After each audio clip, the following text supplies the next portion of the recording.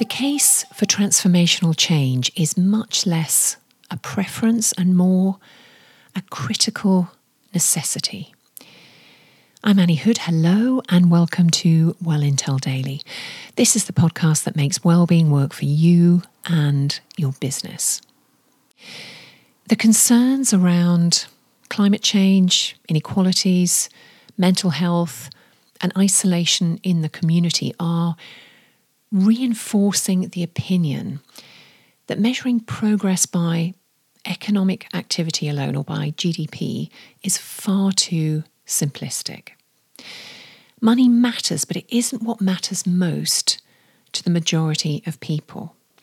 It's things like safety, belonging, one's own health and happiness, being a part of something, being seen, heard and valued.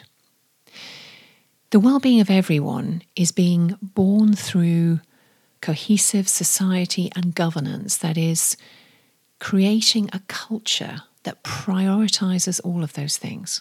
I'm going to give you a few examples. In Wales, the Wellbeing of Future Generations Act landed in 2016, and it gathers the red threads of social, economic and environment and anchors them through the lens of wellbeing culture. And they have appointed the world's first Future Generations Commissioner.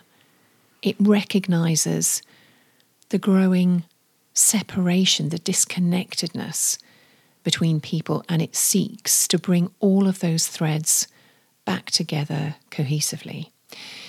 In New Zealand, it's the Wellbeing Outlook or the Wellbeing Budget that Jacinda Ardern became globally known for. The Club of Rome are responsible for the 2022 Earth for All report, and that's the report that underlines our collective responsibility for growth within planetary limits in a single generation. That leads on climate, but it includes human well-being, ethics and values. And in the UK, the World Wellbeing Movement launched almost a year ago, whose mission it is to put well-being at the heart of decision-making, both in business and public policy.